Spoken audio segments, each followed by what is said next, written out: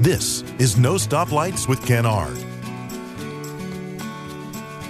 Thank you for finding us. Another edition of No Stoplights. I want to thank, once again, our sponsors, Pepsi of Florence, Carolina Bank, Mickey Finn's Marlboro PD Electric Co-op, Francis Marion University, McLeod Health, McCall Farms, Victor's Restaurant in downtown Florence, PLC Commercial Real Estate.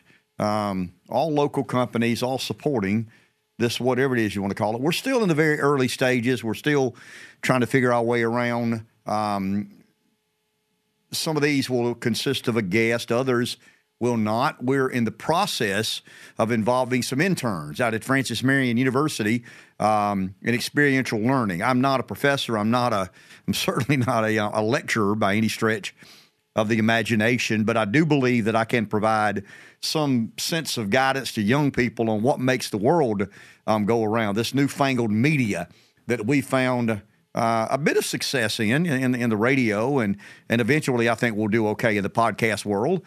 But yeah, Francis Marion University is collaborating with us and allowing two interns to gain some real world experience outside of the classroom, and we've got some plans and some assorted ideas that we'll kind of sort through and work through as we develop and improve, hopefully. But the No Stoplights is a kind of a play off my hometown, Pamplico, South Carolina. People don't believe that, but it literally has no stoplights. It once had a flashing light. No longer does it have a flashing light. Some of the state infrastructure bank improvements to Highway 51 relegated this caution light to the dustbin of rural South Carolina history. There are some of these podcasts that I refer to notes. There are some of these podcasts that I have far better designed, and they're about issues. We've talked to Representative Jay Jordan. We've talked to CEO of McLeod Health, Donna Isgett. We've talked to FMU President Fred Carter. One of the more moving and stirring podcasts we've done was recently when we talked to Jeff McKay, and it was very personal. Jeff is a friend of mine. Had a terrible accident in his family's life, and Zach, his 28 or 29-year-old kid, is dealing with the consequences of an horrific and tragic accident. So we don't really have the definite game plan. Are we conservative media? On the radio we are.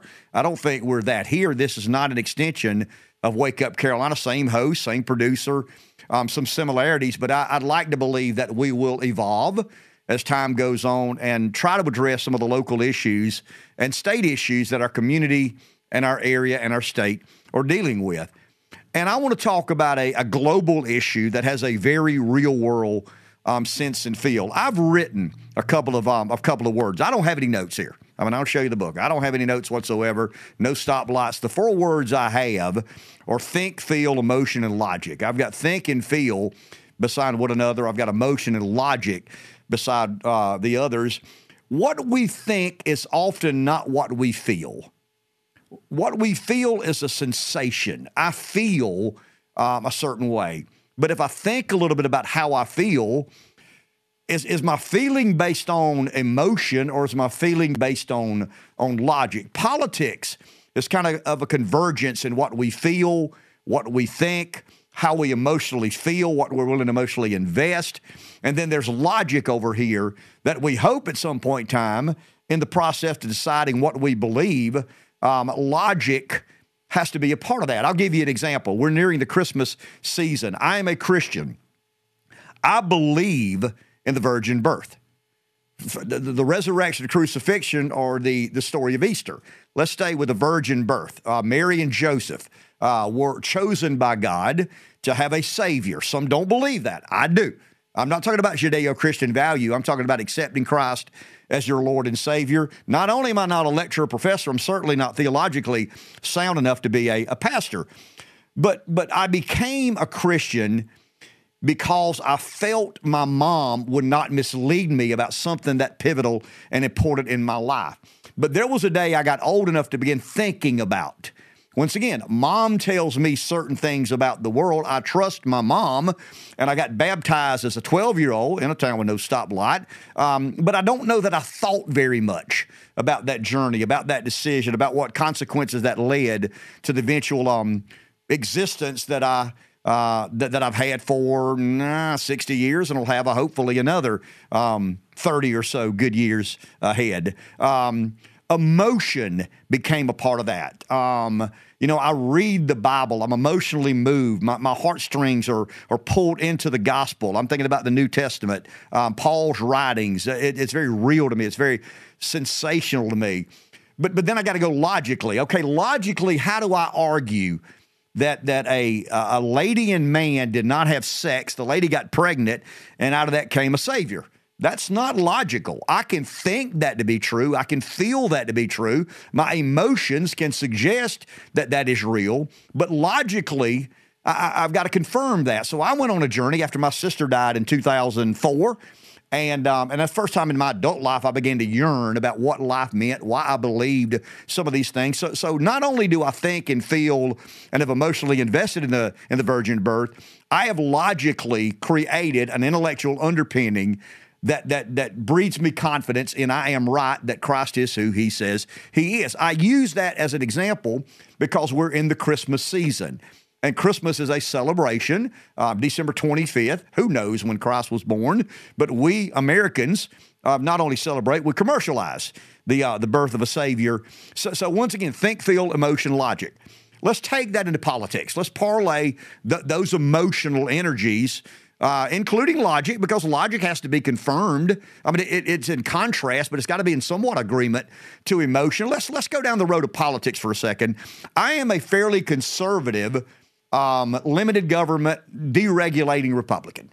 I mean, I got a lot of checks and a lot of boxes when it comes to what I believe philosophically. I have thought through some of these things. I feel some of these things. My emotions convince me these things are true. But logically, I think the world, America leading, is a better place if we have a smaller government, lower taxes, less regulation, and a celebration of life, liberty, the pursuit of happiness. That's a fair debate. You can think, feel, invest emotionally, and logically believe that my way is the wrong way. You can be a liberal. I respect folks that have a liberal opinion. If they have done what I think I've done and invested the energy and effort to make a determination about why they believe what they believe, how it affects their judgment, their belief about government, their belief about friendship, about, the fundamental role of government's a great debate liberals and conservatives have. And I think we've touched on this a little bit in the podcast. One of the great intellectual experiments and debates in American history was Jeffersonian, Hamiltonian government. This is the early, the creation of a nation came as a result of a revolution and a war, but the great philosophical debate that it required thinking, feeling, emotions, and logic was Jefferson's way of limited government or Hamilton's way of kind of sort of a central planner. They were inspired by some of the Enlightenment era thinkers, philosophers like John Locke and Thomas Hobbes. Locke inspired Jefferson. In other words, your rights come from God, that they're not granted by a government. No government has a right to tell man what he can and cannot do. Hobbes believed that, he wrote the book Leviathan, and that basically suggested that man can't be left to his own. Man's a failed creature, a flawed creature, and if man is left to individually make these decisions, that's a fair debate. That's the Locke-Hobbes debate, the Jefferson-Hamilton debate, the conservative-liberal debate, very fair. I know where I land, and I land there because I have thought through some of these emotions and feelings I have kind of allowed that to bump into logic, and I'm a small government conservative. Doesn't mean that my way is the right way all times. It certainly does not mean that. I'm not suggesting that. But at times, I think there are certain situations, certain issues, certain circumstances that require us to put our liberal and conservative biases aside. And I want to go here for just a couple of minutes. One of the leading stories in American politics today, it's not local, but it is the Ukrainian funding. And I'm talking about, look, Ukrainian-Russian war. That's Eastern Europe. I grew up in the Cold War. I realize the the threat that the former Soviet Union, I guess, created in the American way, the American belief. Once again, the spirit of capitalism, life, liberty, the pursuit of happiness. We talked about that a second ago. I understand that Russia is not our best friend. I'll accept that Russia is not our best friend. I love these people that have not dedicated much time, energy, or effort, but they're so sure of what America needs to do. And once again, some of the territorial disputes, some of the disagreements about where the boundaries are. If you go back and look at some of the maps of Europe, you'll see that they're not. They're well established, but they're always in flux. They're always moving, especially pre-Second World War.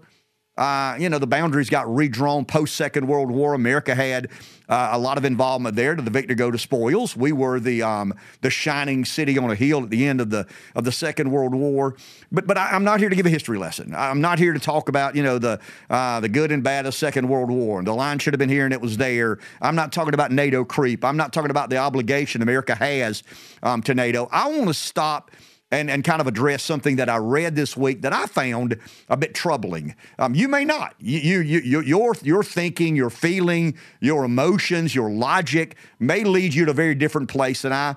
And it's not that I'm questioning what America should do or not in regards to funding to a high degree, to a lesser degree, involved for the long run, involved for the short run. Excuse me, the situation in Ukraine with Vladimir Zelensky and Vladimir Putin.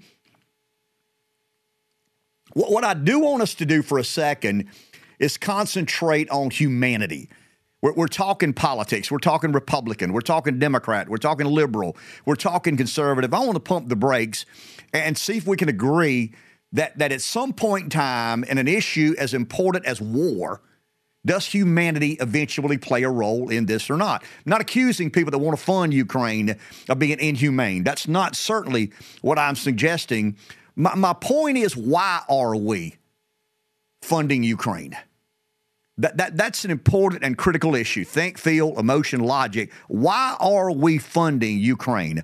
Are we funding Ukraine because we fundamentally believe there's a chance that the Ukrainians can defeat Russia and live life as a peaceful democracy, and that is kind of that will make that region of the world a more inviting place, a more productive place, a more prosperous place. Capitalism, to quote Milton Friedman, has lifted more men and women out of poverty than any other economic theory, and second, ain't close. Is that our goal? Are we trying to be a part of creating a bastion of liberty and democracy that leads to prosperity and changes that part of the world forever? If we're doing that, then, and if you believe that, then I think there's justification in what somebody like Mitch McConnell and Chuck Schumer are asking the American taxpayer. Guys, because when we've got to understand this. When Schumer and McConnell, majority leader, minority leader in the U.S. Senate, are asking government to do X, Y, or Z, they are in essence asking you, the taxpayer. The government does not have its own money. We can do on the Federal Reserve and fiat currency and quantitative easing and quantitative. The government does not have its money. The only money source government has is you. Even if the Fed prints money out of thin air, you're the backstop. You're the guarantor of all that money we don't have. So let's say that McConnell and Schumer are asking the American taxpayer to support Ukraine because we believe that if Ukraine can defeat Russia and force Vladimir Putin back where he came from, there will be a bastion of democracy, that the spirit of mankind will be better than it's ever been in that part of the world. And once people taste freedom, that they want more of it. That is an honorable argument to make. And I think that's a fair debate to make. I don't trust that debate. I don't believe in that argument because I don't think the Ukrainian government, the city of Kiev, is much more trustworthy than the Russian government or Moscow or the Chinese government or Beijing, or for that matter, the United States government and Washington, D.C. They all have their flaws and fallacies. And the reason I'm questioning what the motivation is some of the sentiment out of Washington, D.C. And I read something. Mark Thiessen was a speechwriter for George W. Bush. And we know that would have been one of the heights. One of the most I hate to say this, but it's one of the most productive periods in neoconservative history was the George W. Bush 8 years as president. Justified or not, like it or not, believe it was all worth it or not, that it's complicated. I can't fix it in a 10, 15, 20-minute podcast. But I read an essay that Mark Thiessen wrote about some of the decisions that we must make in regards to Ukraine, and they were troubling. That they were deeply troubling. The mainstream media took some of the excerpts. Now, once again, the media does what the media does. The media does not tell you what is real. The media tells you what they wish was real. It's kind of it's a narrative creating machine. It's not reporting the hard news. But here's where I want to go real quick, and then we'll conclude. Mark Thiessen's essay basically argues, and some of the mainstream media, Washington Post, I think the Boston Globe, maybe the LA Times have picked up on some of these stories, is that the reason, if you are, because historically when the military-industrial complex says American safety and security is at risk, we the people have basically agreed. We have blessed the decisions. We have allowed the military, the defense budget in America today is it's just south of $1 trillion, $880 billion. At the rate of spending increases, it'll be $1 trillion before you know it. It'll be one of the, 4 line items in our federal outlays that exceed $1 trillion. I think the next closest country is maybe China, $340 billion, maybe Russia, about $280 billion. We spend more on our military-industrial complex than I think the 6 closest rivals, and it is rivals. Big armies create big intimidation. Big intimidation creates a long runway and a lot of flexibility for a government to do what it chooses to do.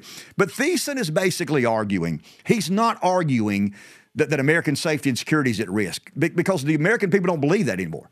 They've been misled time after time after time after time about what is in our best interest. Forget the monetary consequences. I don't think you can, but let's set that aside for a second. Let's say you're a fiscal conservative. And as much as you like to police the world, you've made kind of a calculus on our bottom line. You look at America as a business and you say, wow, we're $33 trillion in debt. We've got to cut spending some way, somehow. The defense budget has to be fair game. It has to be on the table. But what Thiessen is basically arguing is that, okay, let's say we can't convince the American people that Ukraine's best interest is in our best interest, that if Ukraine has to compromise and negotiate and create a peace settlement and give up some of the territory, then Putin becomes an even more dangerous man. I don't disagree with that. I think if you do give in to Putin, you do create probably a more dangerous man. How much more dangerous? Nobody knows the answer to that. I've heard comparisons to Hitler.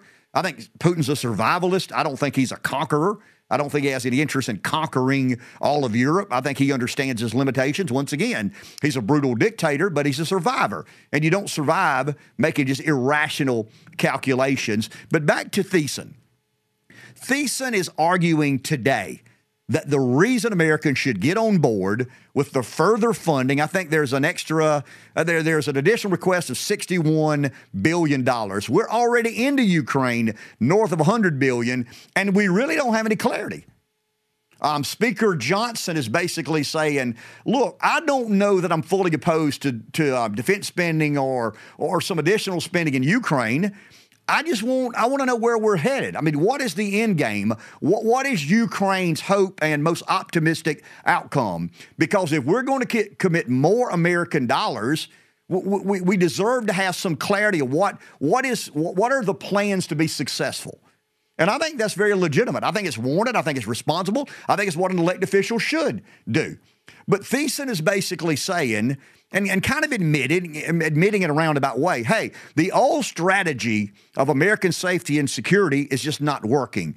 The Republican Party historically has carried the water for the military-industrial complex. The Republican Party, for all of my adult life, has been a fairly neoconservative, interventionist, globalist party. I guess, my political opinions began in the Reagan administration. I didn't have many. They were certainly not profound by any stretch of the imagination. Not that they're very profound now. Hell of a lot more informed today than they were back in the Reagan era. But Reagan ushered in, the great line, peace through strength. I don't disagree with that. I mean, I don't. I think there's great value to being, to having the ability to defend yourself against any foe, foreign or domestic. I think having the largest and best funded and strongest military in the world is very important to American sovereignty and safety and security and prosperity and advancement. I do believe that the Republican voters believe or feel they've been misled. And I think when you go to think, feel, emotion, logic, I think the feelings and the thinking has become logically based. What has the military-industrial complex or American interventionist said since Vietnam that has played out as we were told? Crickets. Nothing. Not a damn thing has played out as we were told. And I'm not saying we shouldn't have gone to Afghanistan. I'm not saying we shouldn't Bosnia and Iraq and Desert Storm. I'm not passing judgment on any of that. What I am passing judgment on is a blank check and a group of voters that historically bought into a very hawkish view of the American military until now. And, is it Trump? I don't think it is. Is it Tucker Carlson? I don't think it is. I mean, obviously, those folks have a loud voice and a lot of sway in the Republican Party, but there's a reason that Republicans are less hawkish, more dovish, not pacifist by any stretch, and I'm not a Putin sympathizer. I think that's insulting. When someone says, hey, I have questions about the amount of support we're giving Ukraine, the amount of tax dollars we're spending in Ukraine, and all of a sudden the media tries to label you a pacifist or a Putin sympathizer. But Mark Thiessen kind of went a bridge too far for me. Thiessen basically said in his essay that has now been picked up by some of the media that if you are not in support of additional funding for Ukraine, and there's a big debate in the Senate and Congress now about border funding to try and create, in other words, there's a negotiation. If some get more border funding, they may vote for additional Ukrainian dollars or American dollars to go and help Ukraine. I'm a hard no. I'm a hard no. If I were a member of Congress, I'd be a hard and emphatic no. No more money for Ukraine. I'm not a Putin sympathizer. I'm not a pacifist. I am more of a dove than a hawk, unapologetically. I just think we've tried to police the world and we failed. We've tried to, manage the affairs of all these countries on the globe. And I want to say this. On a linear graph, America good, America bad, I think America's good, overwhelmingly good. I think the world's a much better place because 240 some odd years ago, we won a revolutionary war. Out of that came the greatest experiment in the history of self-government. I am a believer that America has contributed more good to the world than bad by a long ways. But when Thiessen says the reason we need to go to Ukraine is because American jobs build the Javelin missile and some of these other weaponry, bullets and ammunition and whatnot, and that's good for the American economy. To me, that excludes any thought of humanity. How in the hell can you believe sending more money to Ukraine in the name of creating jobs and building missiles and bombs and American bomb plants and missile plants without thinking about the Ukrainians that will die, the Russians that will die? It's easy to sit over here and say what Russia and Ukraine could do. Here's what I do know. It's savagery. I mean, it's brutal. It's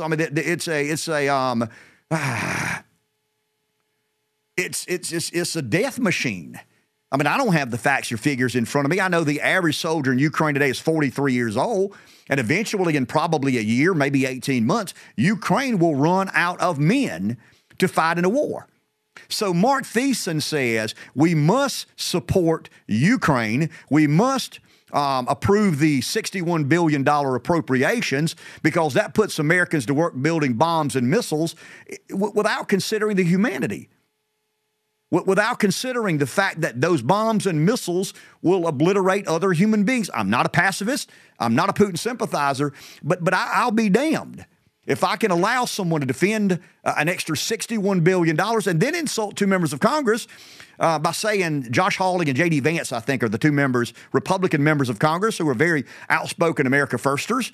They believe that the Republican Party has become too globalist, too interventionist, less focused on the interests of the American people. Thiessen's essay and some of the mainstream media are basically saying that if Josh Hawley and J.D. Vance don't support this $61 billion funding, they're not in support of American jobs. That this is a jobs bill. It's not providing the Ukrainian army with more armaments and military equipment and fighting equipment. It is a jobs bill. And if they don't support the $61 billion, how can they call themselves America Firsters when the factories won't have as many orders for building Javelin missiles and ammunition and armory and whatnot? And there's been an evolution in politics. Historically in my life, I said a second ago, the Republicans have been the hawks. The Democrats have been the doves. And I guess you live long enough, you see an inversion of about anything. And I'm not saying what we should or should not do. I'm just saying that if America makes a decision to spend $61 billion more taxpayer dollars in Ukraine, I hope it's not because we have a burning desire to put Americans back to work, building bombs and missiles to go to Ukraine to kill a bunch of 25, 26, 28, 43-year-old Ukrainians and Russians.